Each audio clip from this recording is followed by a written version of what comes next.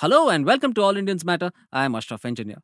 Most people don't know this, but one third of all pregnancies in India end in abortion, and roughly 47 in every 1,000 women between 15 and 49 years of age have undergone one.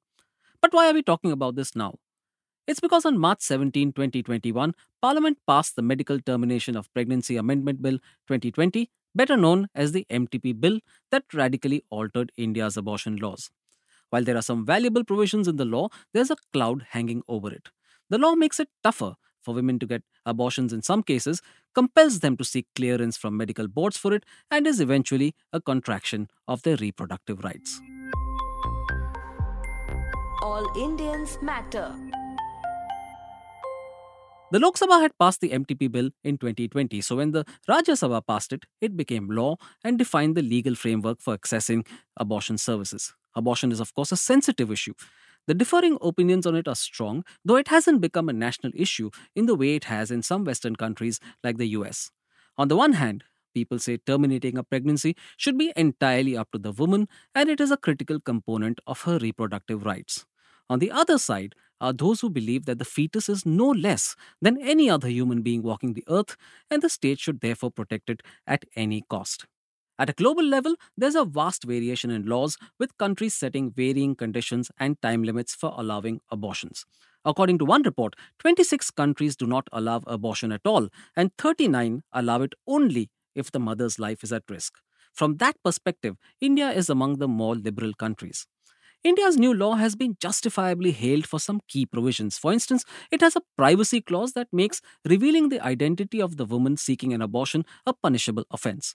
Also, it allows abortion of fetuses up to 24 weeks old and changes the language from husband to partner so that the woman's marital status has no impact on the clearance.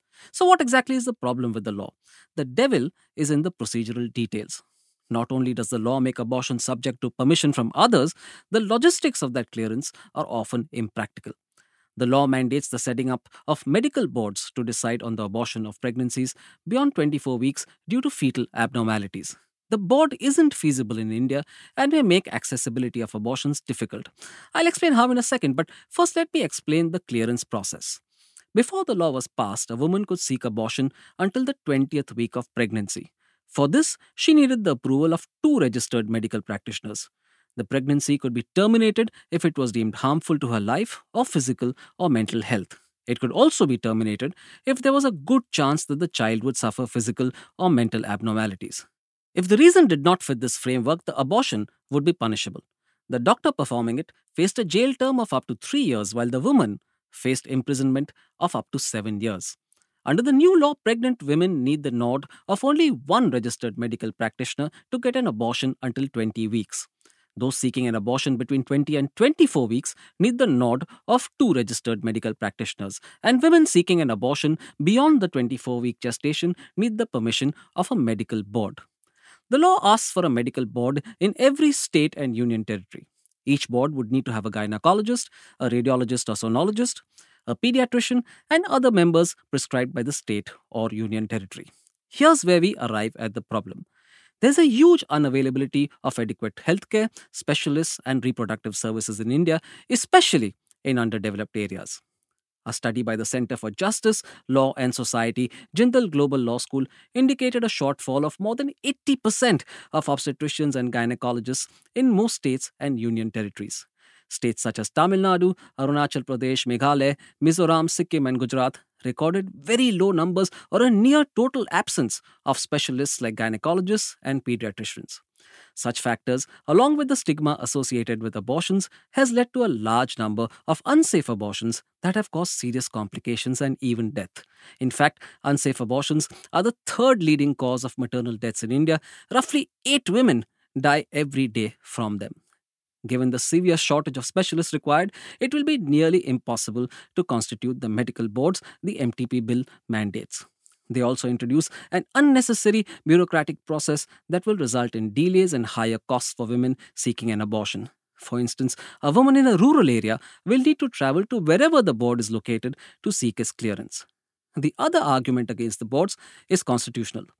There's a point of view that they violate the fundamental right of pregnant women by forcing them to seek clearance from others. After all, why should a woman need third party authorization for a decision that's hers to make, not to mention the multiple invasive examinations she will be subjected to.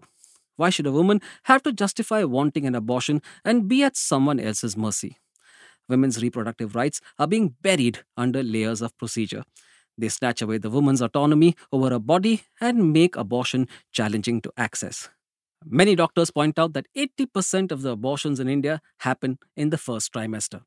Give women the autonomy they need during this period, and it will result in safer choices. The law may be clothed in progressive provisions, but underneath them, there is no signs of a rights based approach.